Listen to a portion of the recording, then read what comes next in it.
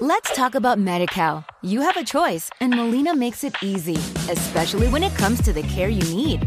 So let's talk about you, about making your life easier, about extra help to manage your health. Let's talk about your needs now and for the future. Nobody knows Medi-Cal better than Molina. It starts with a phone call. Call 866-420-5330 or visit meetmolinaca.com. Let's talk today.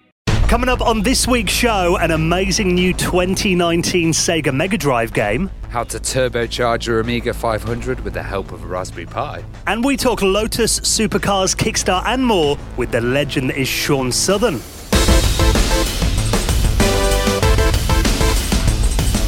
This week's show is brought to you by Bitmap Books and their brilliant new Metal Slug The Ultimate History book. Pre-orders start next week at bitmapbooks.co.uk.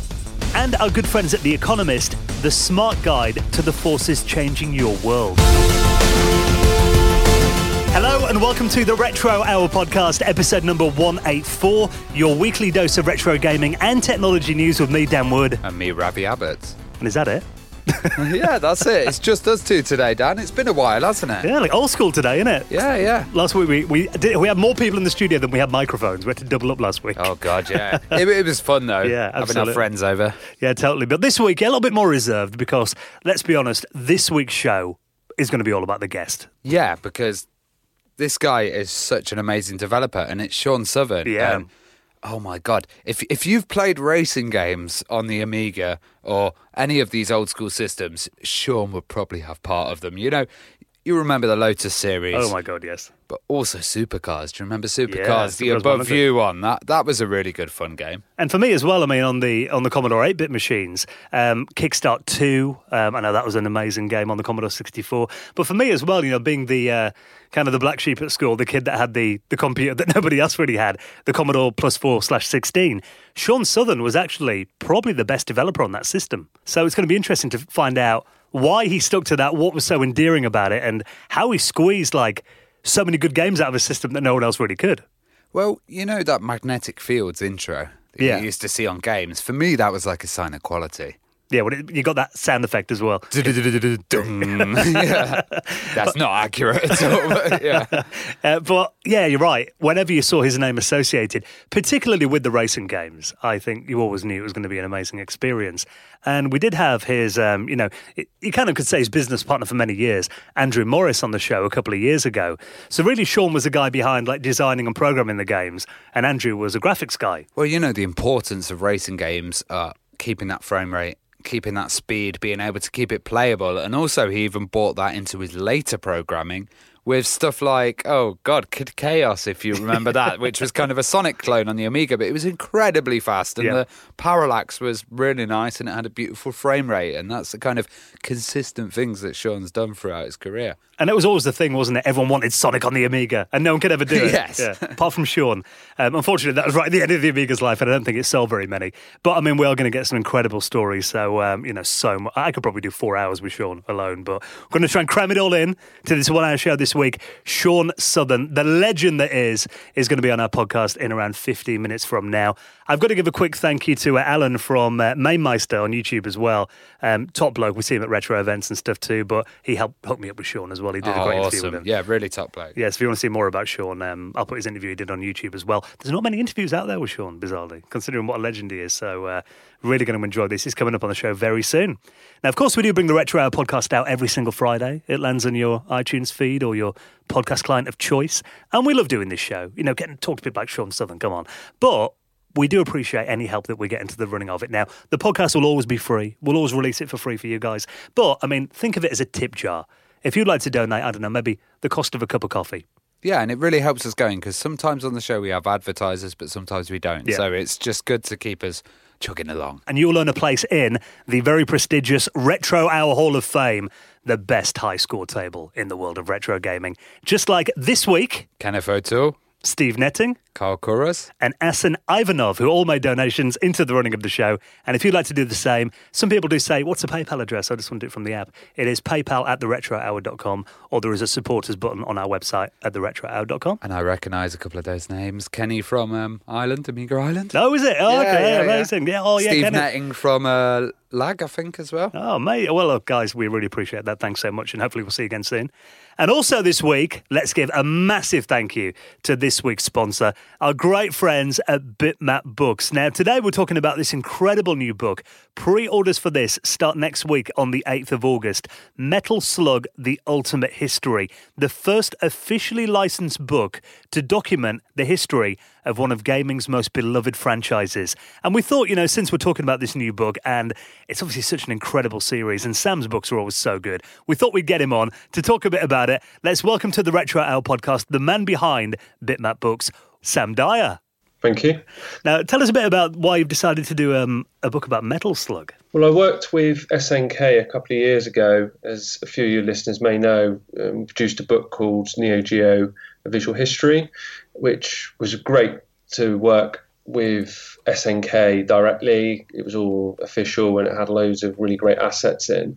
That book was really well received. SNK were really happy with it. So we started talking about what we could do next together. And I've always been a huge fan of Metal Slug, and I knew there was kind of like an interesting story behind the creation of it, and said to them, would this be a possibility? And they were really, really excited about doing a dedicated Metal Slug book. So yeah, that's kind of how it started, really. And there's so many kind of Metal Slug games, but there's also like a Western version of Metal Slug and a Japanese version of Metal Slug as well. Yeah, there are so many different games, and I didn't realise how many different platforms as well. Windows, Mac, arcade, so many different platforms. But yeah, I believe on the arcade machine you could sort of the Japanese ones had all the blood and gore in. So if you play it on sort of like MAME, you can toggle that sort of stuff. And this is the first officially licensed, but the first one that they've endorsed. Yeah, this is the first ever official Metal Slug book that's ever been produced. I don't believe there has actually ever been there's been sort of guidebooks in the past, but never a book that really talks about the roots of the game and how it came about, and really sort of showcases the graphics. Well, a lot of the developers were Japanese. Who were the guys that you've been talking to in this? I think this is probably one of the biggest sort of selling parts of the book, really, was the fact that we managed to interview 11 different developers that worked on Metal Slug through varying sort of eras. And I don't know how much you sort of know about the sort of how Metal Slug came about, but it was actually the roots of Metal Slug are in IREM. So in the early 90s, IREM made a couple of games called In the Hunt and Gunforce 2. And if you look at those two games, they do look in sort of art style, animation, very sort of Metal Slug. And that's because some of the original team members worked on those games, and then they broke away and formed a company called Nazca, who developed the original Metal Slug. And we have interviewed Kazuma Kujo, Takushi Hayamuta, and Atsushi Karuka, who were sort of three members of Nazca. And we've also interviewed a couple of guys called Shinichi Hamada and Takeshi Akui.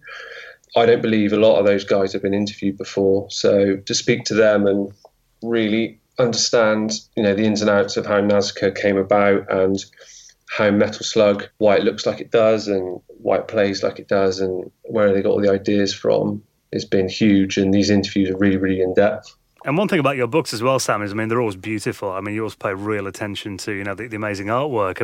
Have you have SNK given you access to, all of the artwork and illustrations, and have you got any exclusives in there? Yeah, so the thing with Metal Slug is quite a lot of it is available online already, but I think it's sort of showcased in a really nice way, sort of, sprite sheets and level maps. But one of the things we've been really, really lucky with is one of the interviewees that I mentioned earlier, a guy called Takeshi Akui, he actually has given us access to some of his original design documents. Oh, wow. From Metal Slug, and SNK don't even have these. This is something that he kept when he left Nazca and went to work for another company. And these things have never been shown before online. So we've got development sketches of the Nazca logo and a lot of original sketches of what Metal Slug looked like before you actually played as Marco and Tama. Before you were actually playable characters, Metal Slug was actually, you actually just controlled the tank. And there's a lot sort of few myths about this online, and quite a lot of people sort of telling the story. But to actually see these documents and actually interview these guys and find out was really, really cool to find out. It's one of the main reasons why I wanted to do the book, to kind of really tell that story. So anyone who's a fan of the Metal Slug franchise has got to check this book out. Now, pre-orders are going to start next week on Thursday, the 8th of August. That's correct, yeah. They'll go live at 7 o'clock in the morning, UK time. And that'll be on your website, bitmapbooks.co.uk? That's correct, yeah. And there's going to be there's a standard edition of the book, and as usual we like to do sort of like special editions, which will be limited to the pre-order period and sort of limited in numbers. This time we've called it the fully loaded edition of the book, and it's going to come in a slipcase, and it's going to come with a glow-in-the-dark poster and a postcard which is illustrated by Tonko, who is an illustrator who did loads of sort of Metal Slug work. But the cool thing about the slipcase is that it actually plays sounds when you touch it. Oh, wow. So there's going to be a series of sort of like hidden buttons on the front of the slipcase, and when you press it, it will say like heavy machine gun or rocket launcher or grenade launcher, all those sorts of classic pickup sounds you get from Metal Slug. So something I've wanted to do for ages is to put sort of actual physical sounds in a book or a slipcase, and we managed to do it this time, and it's pretty cool.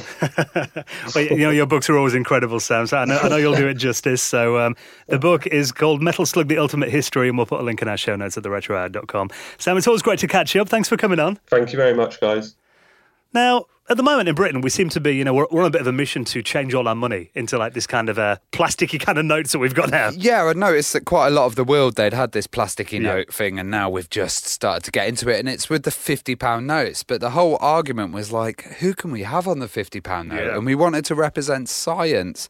And I find it great that the two kind of leaders were Alan Turing and Ada Lovelace. So Alan Turing was the inventor of the digital computer during World War II, and Ada Lovelace was kind of programming in her head in Edwardian times. So yeah, she was like the mother of computers, really.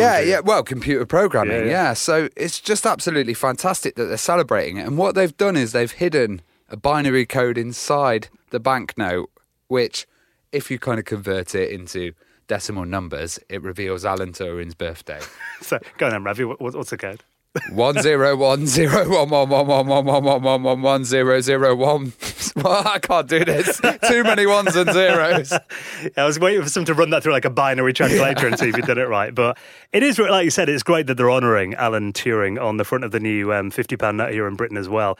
I must admit, I don't get many £50 notes. No, I think they kind of took them out of circulation for a while, or places would not accept them. That's why they're probably replacing them, because there might have been a lot of naughty copies out there or something. Yeah, exactly. I remember the £1 coin, they checked them and they were like 3/4 of them are fake. Really? So we had to change it to that octagon kind of shape. Is that why, Chet? Oh, okay, yeah, because they were just making fake ones in back gardens. Yeah, because it does make sense. Whenever you go into a shop over here, it's always like, £50 notes are not accepted. Yeah. So I guess, having this new design that they make them on as well makes them more secure. They're going to be in circulation. It's polymer it's made of by the end of 2021 as well. So great choice having Alan Turing on there. Now, Amiga accelerators are always pretty sexy, aren't they? Yeah, now I got told about this by Adam, actually, who we had on the podcast last week, and this is an amazing thing. It's called the A314 project, and it's available on GitHub. But what it is it's a trapdoor expansion card for the Amiga 500, but you have a Raspberry Pi supported on it. Now, the Raspberry Pi is plugged into it via the GPIO ports. Oh, the pins on the Raspberry Pi, so that will be on like a trapdoor expansion card, and then you'll attach it with the pins. But what you can do with this is really impressive stuff. I didn't even think you'd be able to do this. You can change it into a PIO device. So like your DFO or DHO, which is your hard drive or your disk, you can make the Pi be used for file exchange. So like a disk? Yeah, so Okay. you can have it as mounted as a kind of disc on your Amiga. But imagine if you've got big transfer files that you have to put over there. You download one on your Pi straight away, and then you can just drag it onto your Amiga, which is really nice. But also, what you can do is you can execute commands on the Pi from Amiga DOS shell. So you can open Workbench on your Amiga, get the command line up, and then run programs on the Raspberry Pi from the Amiga? Yes, Okay. so there's some level of it talking between it.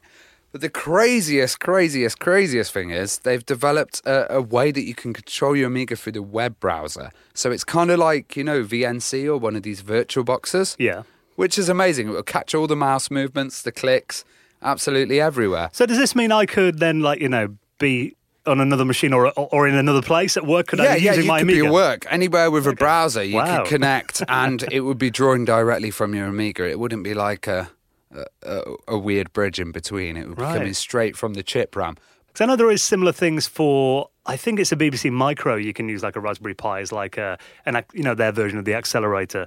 And the thing about it is when you normally get this kind of supercharged hardware for older machines, traditionally the parts have always been really expensive. Yeah. And, I've got Pis sitting in my drawers and like Amiga 500s, there's a lot of them available. So this is kind of a good combination of stuff that's just randomly there. Yeah, I think Raspberry Pi just fell out your pocket, Rav. You got that many. Yeah. Everywhere, aren't they? Everywhere. So if you want to check that out, it's open source as well, which is amazing. I love the fact that they're doing so many of these, like the Terrible Fire project, the cards for... Yeah, because it would just be what people can do with it in the future. And as Pis get more powerful, So if you want to check that out, definitely worth a look if you're a fan of the Amiga and you want to do some cool things with your Amiga 500. Looking forward to the YouTube video that Ravi will invariably make. When I managed to launch a nuke from my Amiga 500. End it all. Now, the Mega Drive, of course, is a system that's had a lot of love in recent years. It's cool when new games are announced for it as well. I mean, recently, I think some of the games that we've seen on the Mega Drive have been some of the most creative and best-looking games that I've ever seen on the system. Yeah, so we've got Mega Cat Studios, and we've had them previously on the show, and they made some fantastic games before. And this is a new release, so Mega Cat have kind of got it down, they've got the printing of the carts, they've got the producing of the games, the original boxes. So I'm pretty confident that this one's going to be funded. It looks really nice, actually. It's called Phantom Gear, and I was looking at the video, and what do you think about it, Dan? It's a platformer, but it looks like it's got Sonic kind of dynamics and movement. So, when you're jumping up to different platforms, he kind of bounces off the side and that projects him around. Right, okay. And there's very kind of little, just Sonic-y stuff, but he's not going as fast. It's more up and down, platformy. And he does style. loads of different attacks and stuff by the looks of it. They've got like special attack moves. Yeah, he's got and like big fists, hasn't he? And does loads of attacks. And fireballs, melee attacks. And yeah, I mean, it actually looks quite, in terms of the attack system, very advanced for a Mega Drive game. Oh, yeah, and graphically as well. It looks absolutely stunning. And it does, it's got a great Mega Drive soundtrack, as you'd imagine. Do you want to hear about the soundtrack on here? Oh, sure. Talking about how well they've worked on this. Listen to that. Oh, yeah.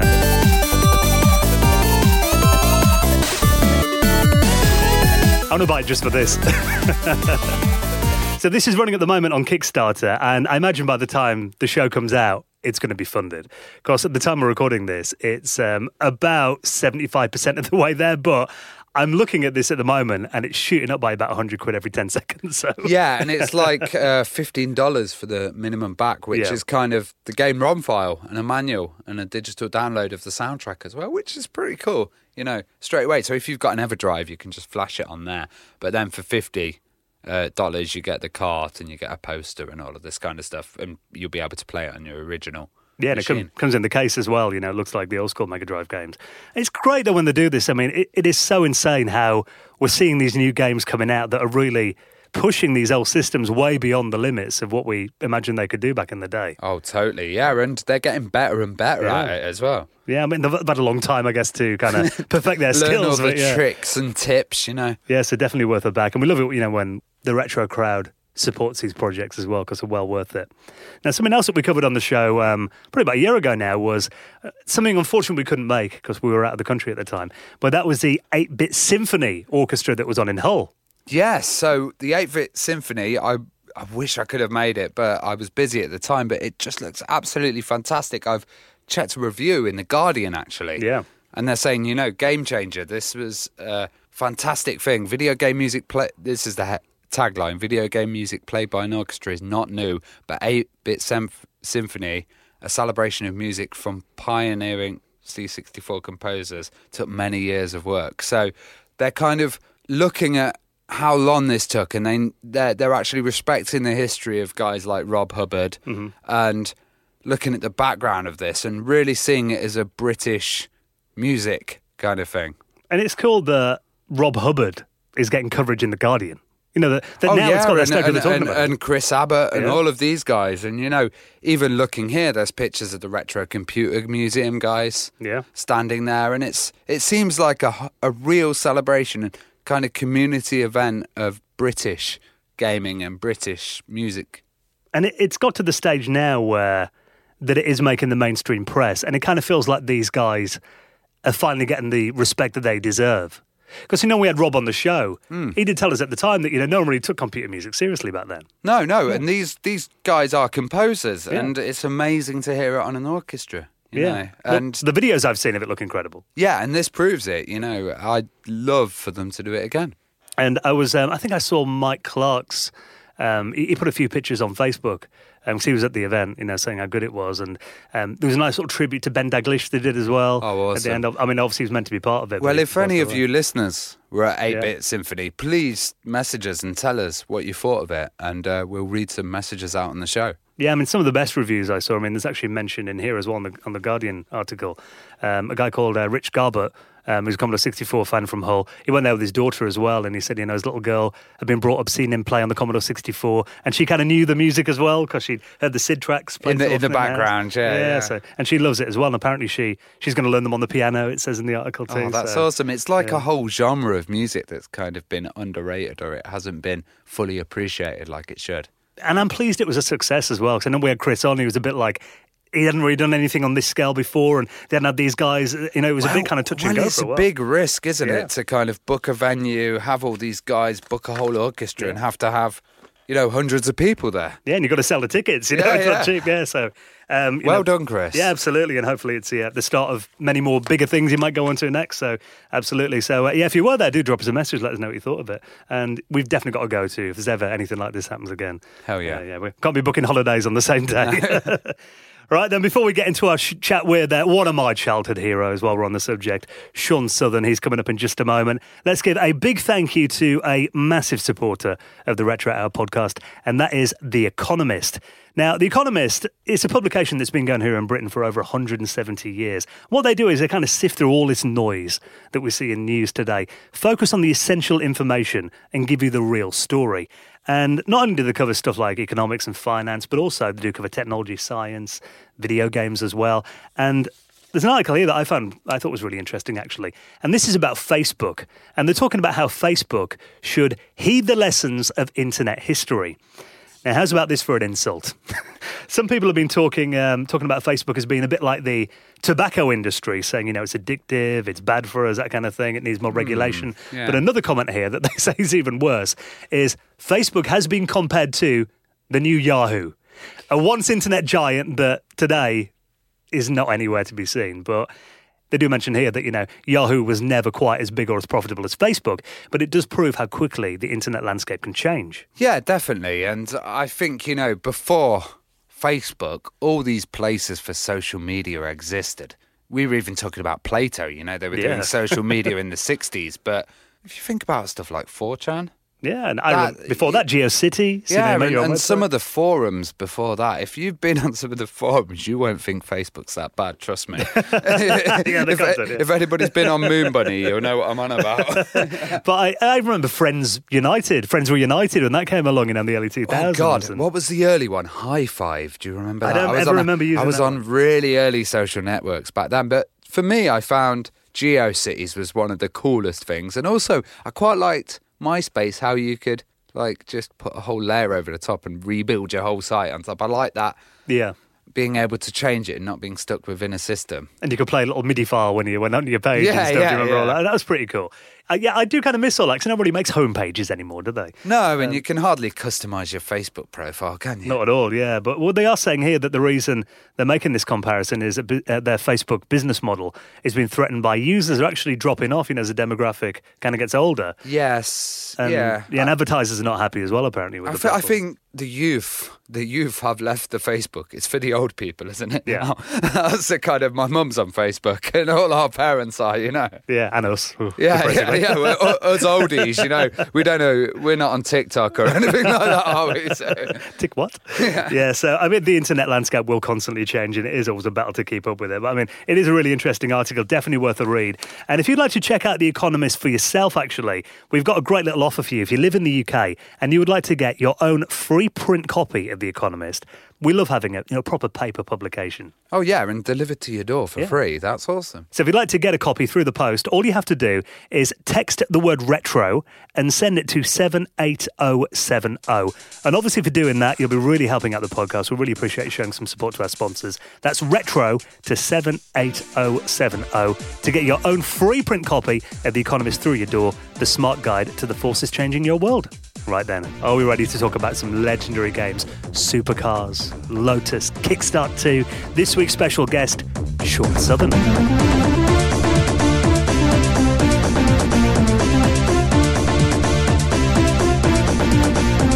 You're listening to the Retro Hour podcast, and it is time to welcome on this week's very special guest.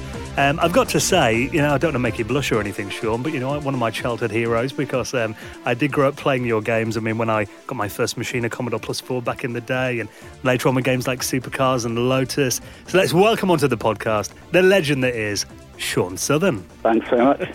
Now, Shaun, before we get into those amazing games, there's a little bit of background on you. what originally got you into computers? I think they had a Commodore PET at school, and I don't think there was anything more than PET Basic on it at the time, but it was stayed after school and had a play on that, and just getting the computer to do what you told it and typing in things. Just really interested at the time. Something I could just create on my own, really.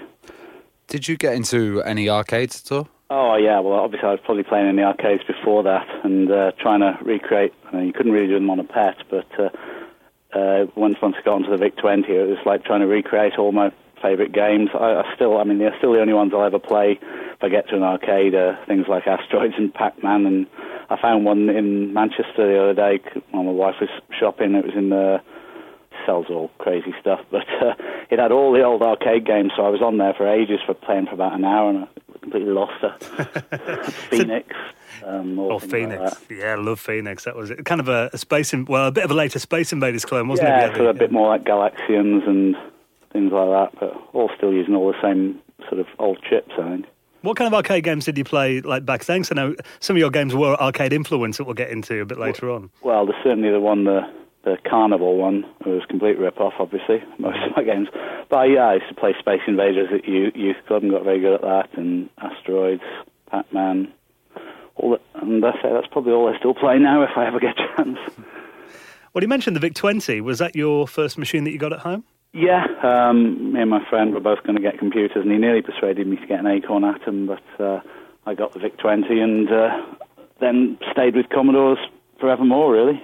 Well, how did you learn programming then? This is one of these things I cannot remember, because I know we went on holiday to see my brother in America, and I saved my money and bought one of the machine code cartridges. And I'd already done a little bit of basic on the PET at school and the basic on the VIC-20, and I think I just must have learnt it myself. You couldn't really look on the internet then. Yeah. Well, you certainly couldn't. But I've no idea how I learnt machine code programming either. I might have got a book from the library or something like that. And that was the only way to do it then. But I really can't remember how I actually learnt it, because I don't think it came with very many instructions. Yeah, I do remember I had some later Commodore machines, and you get a manual with it that showed you a bit of basic, but there wasn't really much more than that, was it? Well, the Amiga used to have lots of books, detailed hardware manuals, but back on the VIC-20, I don't think they expected anyone to be writing machine code at home, but the cartridge let you do that, and I really don't know how I learnt it, but... I did computer studies at school, but I don't think they taught anything like that. Well, did you start making games at home then on your VIC-20? Yeah, I was about 15, I think, start of 1982. I'd actually written some games and sold them in the back of a PC magazine. Can never remember the name of it, but it's a weekly one, PCG or something. And you put classified adverts in the back, and I'd be copying tapes and sending them off to people for a $5. And I think we saw an advert for someone, Mr. Chip, who worked in Llandudno, and it was near where we used to go on holiday to Rhyl. So we thought, that's close, we know the way. We got up on the train and we met him, and he wanted to sell the games I'd written, so I didn't have to put them in the back of magazines anymore, and just went from there. But yeah, I sold them on my own to start with. See, Mr. Chip's an interesting story because it's something I've kind of read conflicting things about. If you go on Wikipedia, it says that you're the founder of Mr. Chip Software. But was it a guy called Doug, was it? Yeah, Doug Bracey. We actually took him, we went and met him a couple of weeks ago, and he's about 74 now, and we went on the big zip wire in Snowdonia. It's a mile long, and he loved it, yeah. But yeah, he founded this company and started selling other people's games, and then when I sort of joined up with him, he just sort of became an agent, and took so much of the percentage and sold the games for us. And then Andrew joined later on, and other people came and went, but mainly it was the two of us. Well, you mentioned Andrew Morris there, and how did you guys meet then? Did he just join the company? Well, I think Andrew started working as a sort of for Doug as a. He was always trying to get a big company going, making a team, making games, when you didn't really need that many people back then.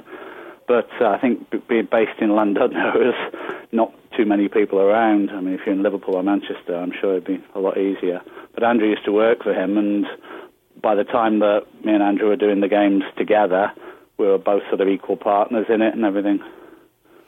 Well, looking on Moby Games, it's kind of like, the IMDb of the games world. Yeah. It's got Olympic Skier listed as your first released game. Was that actually your first one, do you remember? Yeah, I think I sold that one myself, I think. Okay.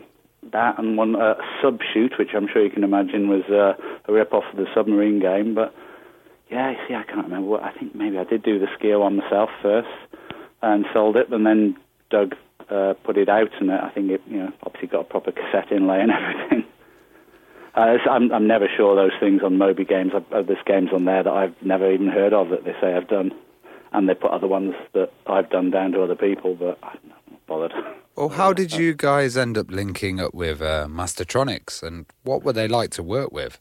Well, Doug was always trying to sort of get people interested in the games, and I think when Mastertronics came out, I think we were sort of struggling to sell the games for, because there was a lot more games coming out. And I think he just sort of said that, right, well, we can do lots of games for you. And he sort of they sold a lot. They didn't give you very much, but obviously they were very cheap in the first place. But it all worked out in the end. And I think, we didn't just do games for them, because that was the same time we did some of the bigger ones for Gremlin. But it was great because lots of games I did all came out with Mastertronics and all in the charts at the same time. Yeah, we did an episode last week with Anthony Goodyear, who was at Mastertronic, and he was telling us about, the fact that they had a big distribution network, so you'd often see them in, petrol stations on the M1 and all that, yeah. Yeah, I probably must have done 20 games or 20 sort of different SKUs, as they call them. Did you make much profit then? Because a lot of them were sold at $1.99, weren't they? Well, I did keep a sort of a little record of what I got, and I say some games would make a few £100, some, if I was lucky, made a few thousand, but some they only took, some of them would take 6 weeks to write, some of them would take a week, but it was good money for me at the time. But I say that I don't know. I'm sure Mastertronics made a lot more selling them as they did, but that's how it goes. What kind of age were you then? I mean, were you still living with your parents? Well, no, I'd actually moved out, but I was about sort of 19 to 20, I think. Mm-hmm. I went to university for about 3 months and left because it was getting in the way of my my career, if you want to call it that. What did your parents think of that then? I think they wanted me to be a teacher or something, but I think they were quite happy in the end. I think my dad was quite proud when some of the games did well, and he sort of showed his mate down the pub. So, but they were happy enough, I think. Well, we're talking at the pub. Jackpot was one of your early kind of Mastertronic releases. Were you into Fruit Machines? Yeah, I was when I was a lot younger. Yeah, I used to put quite a bit of pennies in them. But I was actually trying to work out how they all worked, and I'd be sitting there for hours copying the reels down, so I knew what happens if you get the nudges and things like that. I wouldn't say I was addicted, but I was quite interested in them. So you kind of by the time I'd written them, I knew how they all worked as well. So you kind of reversed engineered them. Yeah, I remember playing on them quite a while. Well, when the Commodore 64 came along, I mean, was that a bit of a revolution after you'd been working on the VIC? Well, it was the C16 before the Commodore 64, was it after? I can't remember. I think it was just after. I think 64 was around 82. Yeah, then. Yeah, it was certainly. I mean, it got the sound chip, hadn't it, and a lot more memory and graphics. I mean, the VIC-20 had 3.5K you could use, and this was about 48K you could use out of the 64, I think. So we could certainly do much bigger projects, although a lot of the time it was the same game, but with a lot better graphics. Yeah, it was certainly a lot more scope for things. I mean, one platform that I was particularly fond of, and you kind of really, in my mind, owned this platform. You mentioned the Commodore 16 there. I had the Plus 4 that was, a compatible machine with a bit more RAM. Yeah. And, I mean, in my mind, there was two guys who really got the most out of that platform. There was a guy called Udo Gertz who did, winter events, a lot of those kind of sports games. And you as well, because you did so many great games on that system. Why did you focus a lot on the Commodore 16, and what was it like to program? Again, I don't really know why I specifically focused on it. You probably know that the Trailblazer was first out on the Commodore 16 before the Commodore 64. I think it was probably the more like you didn't have to write a huge game for it, because the Hobbit game was huge, wasn't it? It was quite a big game, but for the C16 you could still write the small fun ones like your Pac-Mans and your Asteroids, but they looked better, they probably ran faster. I think it had a lot more colours, didn't it? So I could probably just write them on my own, whereas with the C64 games, I think people were starting to think about planning, quite long comparative dev cycles to get the games done. So I think we did Super Scramble on the C64, which was didn't do that well, and that was like Kikstart, but with a lot more time put into it. No, it's not necessarily a good thing, really. You mentioned Kikstart, and that was a huge game. What was the story behind the kind of development? Well, there was a program on TV, BBC, called Kikstart, and it was just let's do a sideways scrolling thing, because the best thing about the Commodores were you could really play on the good features with the scrolling and the colours, and later on with the Amiga with the copper list and all the blitter and things. So it was really good for doing sideways scrolling, things like that. There might have been some other games around with looking like that at the time, so it was just a case of writing something that looked good on the machine and played well. And I probably watched the Kikstart program quite a few times, because obviously I nicked the music from it as well. I think. In those days, it didn't come after computer games for no. Someone wanted to put it out on one of these emulators, and they were asking me, so where's the music from? I had to look it up. It's some 1960s Be My Boogie Woogie Baby song or something that someone had written, but I think they used it on the TV program as well, and they weren't bothered at all. Well, talking of Kikstart, I mean, that was one of my favourite games on the Commodore 16. And I remember my best friend at school, Graham, he was like, he had a Commodore 64 and he wanted Kikstart because we used to play it all the time. And then the 64 version was like a completely different game. Well, the C16 one was based on a game I remember seeing in a fair once, where you were bouncing something up and bursting balloons, because it was completely different. Yeah, I don't know why, if I never even probably couldn't do the graphics or the speed of it or something for the C60. I don't really know why it was different, but yeah, it was just a completely different game, bouncing around and bursting balloons, I think. I actually think, it was the one I had, so I found it the most fun. But recently, I don't know if you saw, the Commodore 16 version was actually ported to the 64 by fans about a year or two ago. Right, okay. Yeah, so. It amazes me when people are still writing C64 games now. I mean, for a start, I don't think I could, because I don't remember how anything worked in machine code. I'd have a job with that now, but it's crazy, the scene that they've got. With Kikstart too, what did you want to kind of improve over the original? Well, this is about when Andrew got involved, and obviously the graphics were so much better, and the animation of everything. Cause, if you compare them side by side, the one really does look terrible. But I mean, the control was pretty much the same, but all the animation, the graphics, and the course designer just sort of naturally fell into place as to for what to do with the sequel, really. Talking of racing games as well, I mean, the races you did on the 16, like Speed King, I remember the bike game, and there was a Formula One simulator as well. Which I think they were pretty much the same program. Yeah, it's slightly different graphic for the vehicle. This was a Mastertronics thing. I think someone just said, "Oh, we've got a license for this. Can you do a version of this? Just take that and put some cars in it." And that working with Mastertronics, that was good. They did that, and that did pretty well. Were those games hard to do? Because, I mean, the fact that you achieved that kind of frame rate and stuff on the 16. Again, that one didn't really even have any of the sort of coloured roads. That was, again, was like arcade. There was I think it was called Night Rider or something, or Night Racer in the arcades. It was vector graphics, basically. So as you drove along, all you saw was these little posts coming towards you. So it was very similar to that. I mean, as you know, most of our games are rip-offs of something or other. And you had that when you went around the corner, like the tick, tick, tick, tick, tick. You get that sound effect as well, the adrenaline flowing. How much direction did you get from Mastertronics? None at all. None? You were just left to it? Yeah, I mean, maybe for that Speed King, they just told us we'll do that. But all the other games, we just do... I used to write, I'll do this for a game today, or I want to do a game with a jetpack or something. And some of those games went out. Some of them might not have. But no, they just took really whatever we gave them. Would they approve games or remove features, or would they just go ahead? I don't really remember them ever doing that, Mastertronics. I think they were quite happy to just put things out. And I might have. I know when we did Lotus for Gremlin. One of the high score screens had a curry recipe on it, and they were a bit, no, we're not having that. Take the silly names out. Or that long scrolling message. Well, one thing that, was really every gamer went out and got them in the 80s was the magazines. I mean, they were kind of, before the internet, that's where you'd find out what games were worth buying. What was your relationship like with the magazines? Did you have much to do with them? Well, originally, I mean, we didn't really know anyone in the magazines, especially being in Llandudno, and I used to go to Smith's every day, and there's a new review out, and you'd be sitting there, and are you going to buy that? Yeah, I'll take it. And really look forward to seeing that, because that could make or break what people thought of everything. And later on, when we got the Amiga, we did have the odd magazine sort of come in to interview us, and up in Llandudno. Or sometimes we'd go, I think we went down to a couple and, just sort of took pictures or holding the games maybe.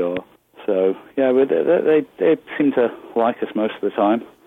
Did you guys kind of notice differences with the attitudes of magazines and maybe the scores of magazines? And would you kind of go, cautious of those guys? Or, Well, I think the Zap guys were most cared what they thought, because they were one of the most sort of highly... And, when they made sort of comments, you go, yeah, that's right, you're right. And some of the magazines just seem to like the game more than was feasible sometimes. Not very often we got some bad sort of reviews, but I think when we did, we probably deserved them. I think there were a few little problems with some of the games that, you just work on them possibly for too long and you can't quite get them right. And the Super Scramble one, I say, it was just too picky to play, really.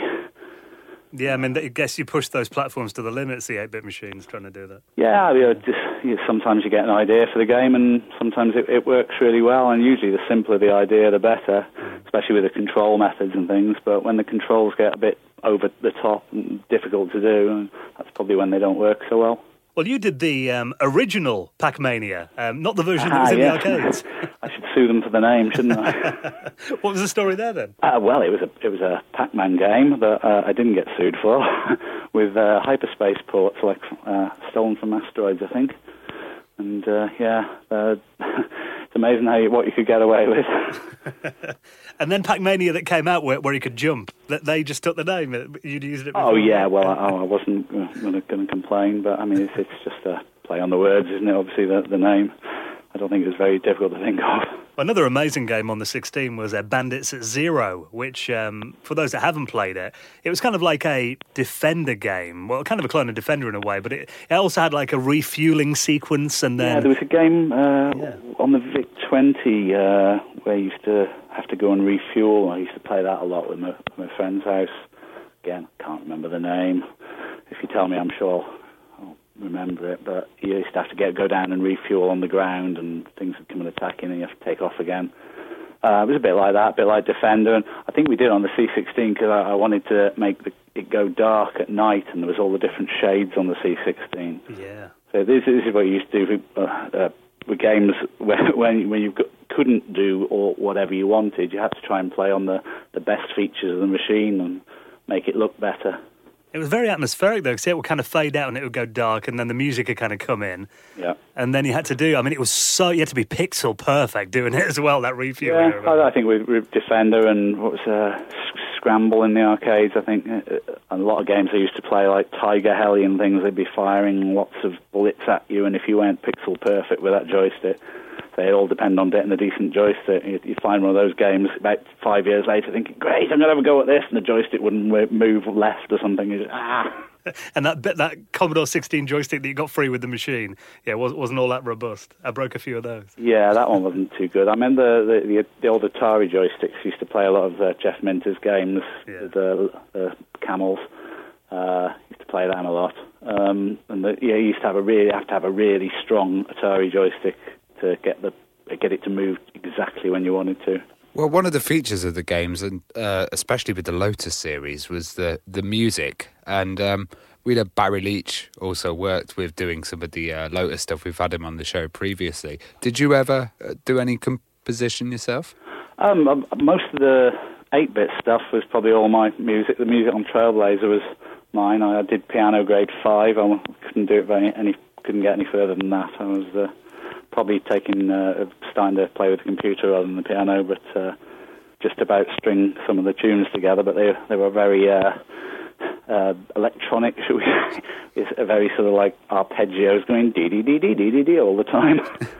I once it got to the point of using Sound Tracker and things, I was well out of my depth there. Because I did piano as well, but up to grade 5, I think you need to get theory if you have to get further. I think that quite a lot of people stopped to grade 5. The theory was okay, I just couldn't do the sight reading.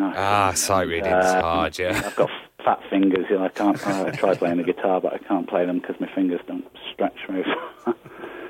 Well, let's talk about a big game then. Obviously, Trailblazer. That really pushed the boundaries of the system. And it's quite interesting you mentioned that game came out on the Commodore 16 first, because when we had Andrew Morris on, I asked him that, and he was sure it was Commodore 64 first. But it was the 16, was it? It came out on first. I think it was, yeah. I see, and now Andrew will remember a lot more than me, because he doesn't drink at all, and I'm blaming that for forgetting things.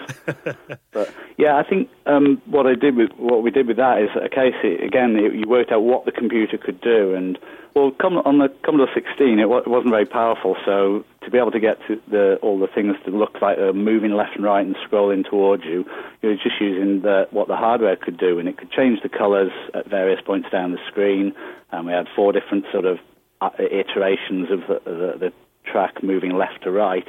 So basically you're getting it all really fast for free, and then you used pretty much all your power that you got left to draw the ball. And because of that, people have never seen anything moving that fast and smooth, supposedly, before. So I think that grabbed people's attention.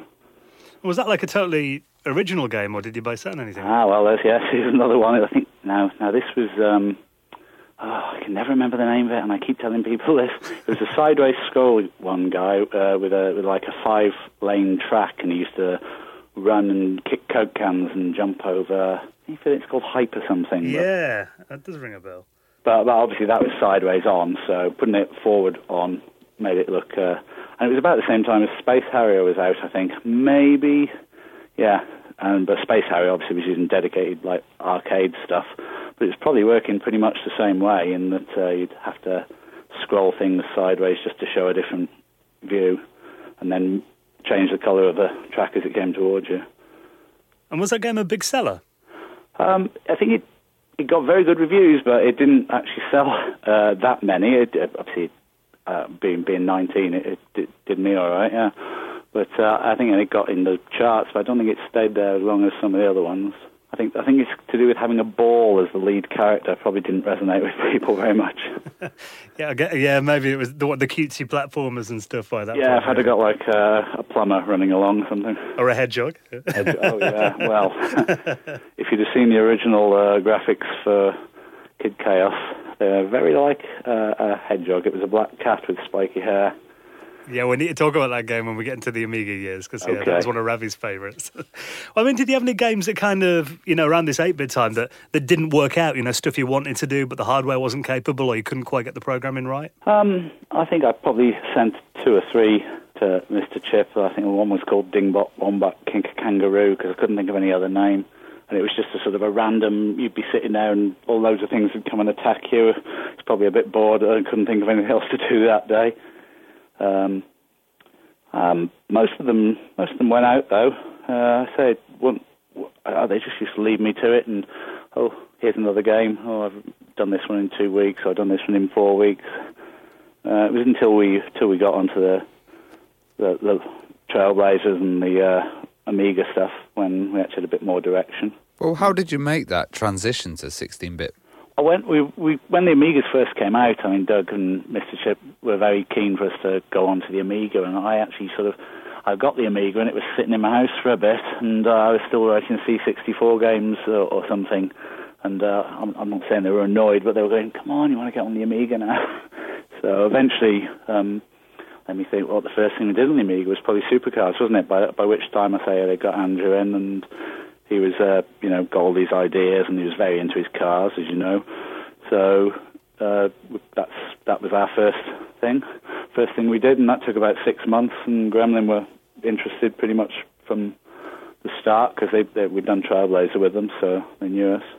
Yeah, because if you think of Supercars as well, it's overhead racer, and you really don't get that many these days, but there was a lot in that genre, like Micro Machines, and I remember later... I think we were before Micro Machines, if I remember right. We were copying Super Sprint, Super Sprint it was called, wasn't it? I'd actually done a speed sprinter for the C64, which was just... it didn't scroll, did it? Which was like the original Super Sprint in the arcade, the one with the big steering wheels. So I think it was based on that, but obviously with Andrew's graphics, it looked better, and then suddenly they all had weapons, and the bit with the shop, I don't know where that came from, but it certainly added depth to it. I mean, when you got into these 16-bit platforms, like the Amiga, for example, I mean, did you kind of have to... Did the games take a lot longer to make? So I guess, there was like to be more in them, and you have more RAM to fill and graphics. Well, yeah, I mean, they had to have a lot more sort of to them, and they all took about 6 months each to make. Because even when you got onto a sequel and you got a lot of the code there, obviously you've got to add so much new stuff to it. But we tended to always, I think we were told, you want to get a game out for Easter and a game out before Christmas. So we'd get one ready for March, one ready for September, and then leave it to Gremlin or whoever to sell them. So that naturally became how long they took. So we just crammed as much as we could in. Obviously, some of those games still had little... shoot-em-ups hidden in them, so I never got bored. Yeah, I remember the one in Lotus too. Yeah. Did you have to hire any extra staff or get any kind of extra artists aboard? No, we didn't. Gremlin occasionally helped with things like music and sound effects. They don't think they ever did any graphics for us. I think Andrew was probably quite precious about that, and certainly no one else would attempt to write code because I didn't even have a proper assembler. At that time, I just used to have little pieces of paper with location 10s, the score, and things like that on, because that's how I'd started, and it's very hard to change. That's probably why it was so fast. Well, yeah, possibly. Did you guys, what tools did you use for development? So was it like D-Paint and stuff like that? Yeah, I think Andrew had Deluxe Paint, and I used to use something called DevPack, I think, was that on the C... That was on the Amiga, yeah, DevPack. DevPack on the Amiga, and DOSMon, which was assembler on the... But they were both assemblers, so I didn't use any C or anything like that. So, yeah, and when we first did a game on the PC, I still wrote it in assembler, and I found it very hard to hire staff who wanted to write in assembler. On x86, yeah. Yeah. What did you think of some of the games that were coming out that were like direct ports from Atari and stuff that was also done in C?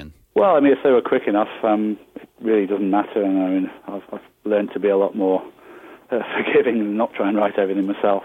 But if they were not too fast, I'd probably think, well, you could do that a bit better if you didn't just port it. But which games particularly? I mean, the arcade ones they could probably handle, couldn't they? Yeah, I remember the terrible version of Outrun on the Amiga from the Atari ST. Well, Outrun was what Lotus was probably based on, of course. I remember trying to work out for ages how they'd done everything, and probably they did it a completely different way because they had special graphics chips, but it had the same effect in the end. Were you going under the Magnetic Fields brand by then? I mean, how did that brand kind of come around then? Did that come out of Mr. Chip software? Yeah, Mr. Chip, they wanted a new thing when they were moving into 16-bit, again, probably to try and attract more people and to have a brand. And I think one of the guys was very into Jean-Michel Jarre. They used the Wagner sample, didn't they, for being the start of it. So, yeah, that went on the start of all the games then, the Magnetic Fields thing. Yeah, Ravi tried to do an impression of it earlier. It wasn't good.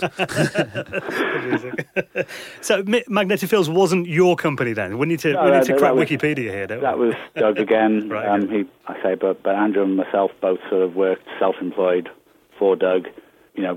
Only through Doug, but we were self-employed really. So he always tried to get other teams going, and we tried to help some of them, but they just didn't really get going. Again, I think probably because of where the location was. Well, you mentioned that you started working with Gremlin Graphics instead of Mastertronics at this time. Why did you change? Well, I think Doug we started doing the Lotus game, and it was Supercars, wasn't it? And I think he was just he didn't want to do that with Mastertronics, because I don't know if they did in the Amiga games. They might have, I can't remember. But he was still trying to look for people to do better deals with. So we'd go and visit people. I'm sure we went to Ocean before we went with Kid Chaos. We went to see them and went to see other people. And Gremlin were interested. Probably because of Trailblazer, but he would have done Trailblazer first. So then he went to them with Lotus. Did he have much to do with like Ian Stewart and stuff then?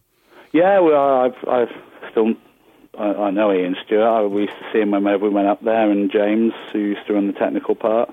And they were, we went to quite a few.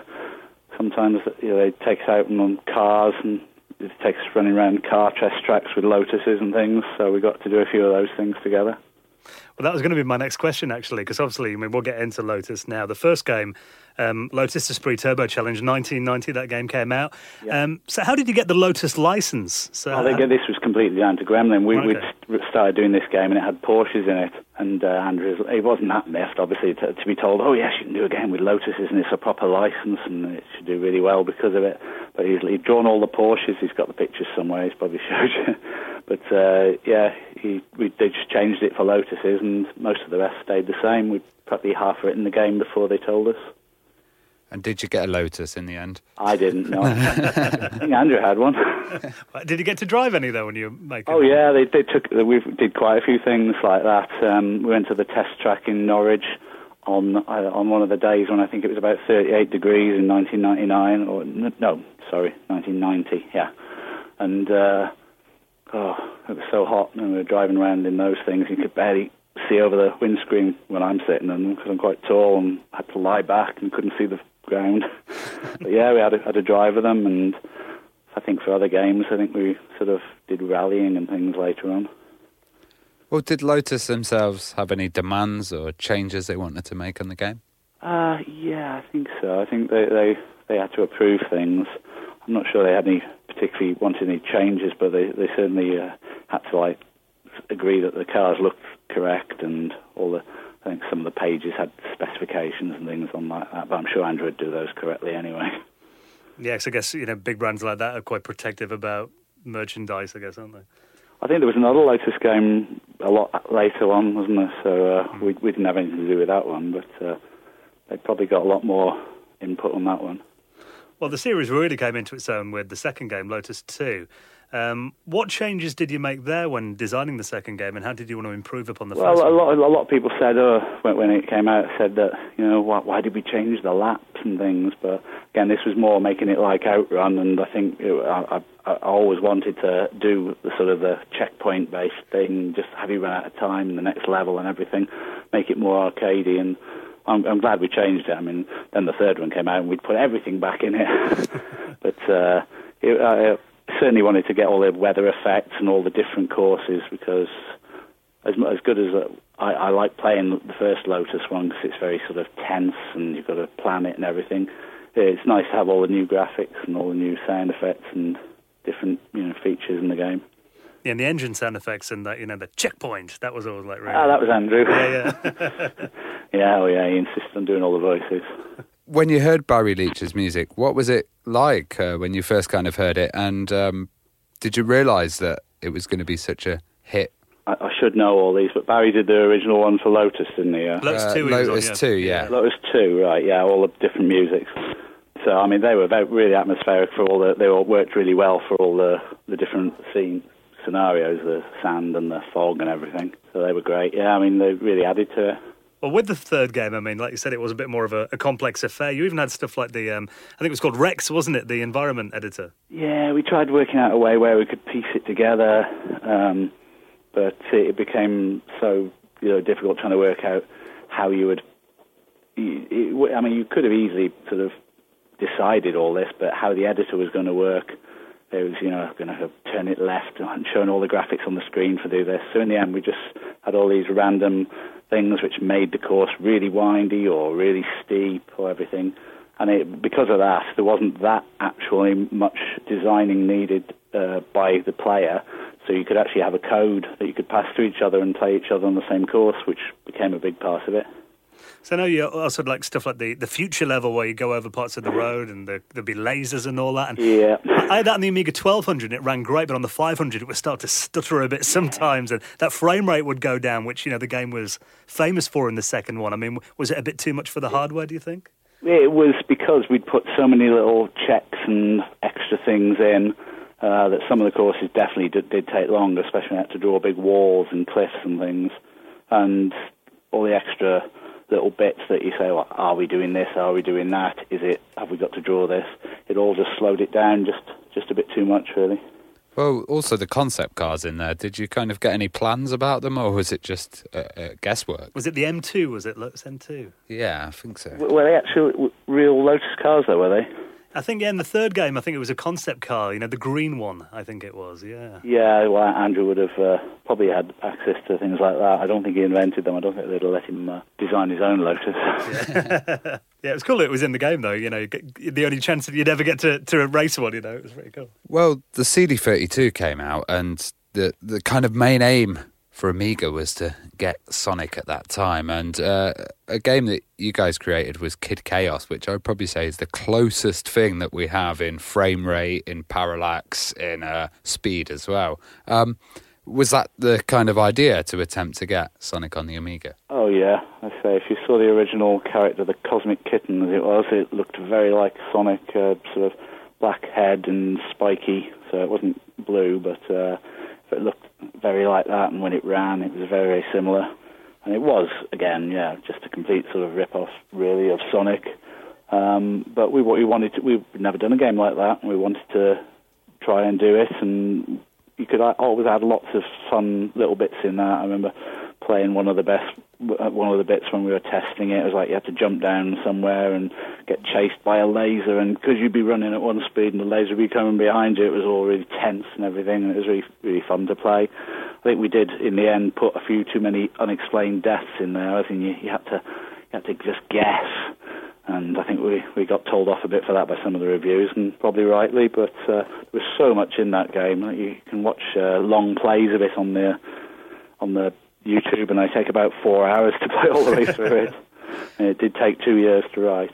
And it had a really nice soundtrack. It was really well presented. You must have put a lot of effort into that. Andrew found some people who did the music. Now, they had a funny name. It's probably on the credits, but I can't remember. A couple of lads, they lived pretty local to me. We let them sort of design all the sounds for that, gave them all the graphics and said this is what it'd be like. So they did a great job, yeah. So was there a point where they were kind of like, we can't have a main character as an animal because it's too close to Sonic? Yeah, I think they did think this was too close, and that's where, I don't know who thought of the Kid Chaos character, maybe Andrew, but it sort of went naturally with sort of swinging the club round and breaking everything, which is similar to jumping on and collecting rings, I suppose. And it was kind of like... kind of around the Chuck Rock and the kind of caveman-y stuff that was going with European gaming at the time. He would have definitely have based it on something he'd seen. So were you disappointed with the Amiga CD32's performance with sales and its short shelf life? Yeah, it didn't seem to really have much more that it could do other than extra content. It wasn't really any different. You know, it was everyone could still put their old games on it. I don't think people really thought it was going to sell enough to warrant making that much more of an effort, really. I think we tried to put more into ours, but most of the time it was just a case of getting more of the same in. And what did you think of the other kind of Sonic clones like Mr. Nuts and... oh, God, there was quite a few, actually. I'm not the biggest game play. I mean, I say I'll still play Asteroids, but I don't sit in for hours. I wouldn't really see many other people's games. I don't know whether that's good or bad. Probably for the best. Well, maybe in some cases. I used to play a lot of the Jeff Minter's stuff just because it was like really fast and you had to be really... I think they call it twitchy now, twitching games or whatever. You have to really quick reactions, but I couldn't get into all these the big games. They have to stay there for hours. Well, Jeff's busy writing them for one thing. Well, Jeff's been making some modern versions of his games. Do you think you'd ever do any remakes or reduxes of any of your titles? I've never really been asked, and I don't really. I say, because I still do programming and whatever to the time now. I do that all day, so when I get home, I just want to relax, really. But never know. What is your day job now, then? I'm a programmer. We've had various incarnations of this company, but we've got a game called Golf Clash, and I do the engine code for that, and I get to do something different every day. And there's about 30 of us. It takes now because they've got advertising teams and test teams and customer support and everything. It's just 2-player golf over the internet. It's great. I still get to do what I like every day. And what do you think of the recent kind of retro resurgence? And I'm amazed that people are still interested in it. I still like the idea of how the games play. I'm all for getting the graphics looking better. But I think it's quite horrible looking at some of my graphics from a long time ago.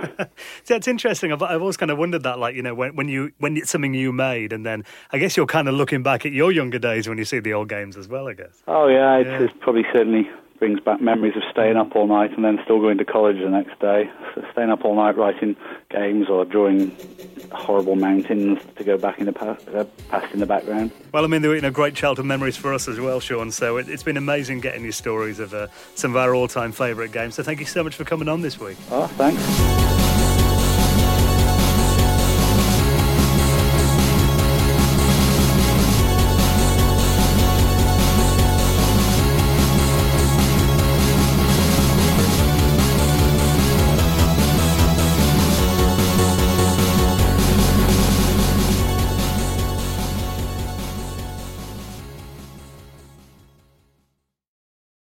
Let's talk about Medi-Cal. You have a choice, and Molina makes it easy, especially when it comes to the care you need. So let's talk about you, about making your life easier, about extra help to manage your health. Let's talk about your needs now and for the future. Nobody knows Medi-Cal better than Molina. It starts with a phone call. Call 866-420-5330 or visit meetmolinaca.com. Let's talk today.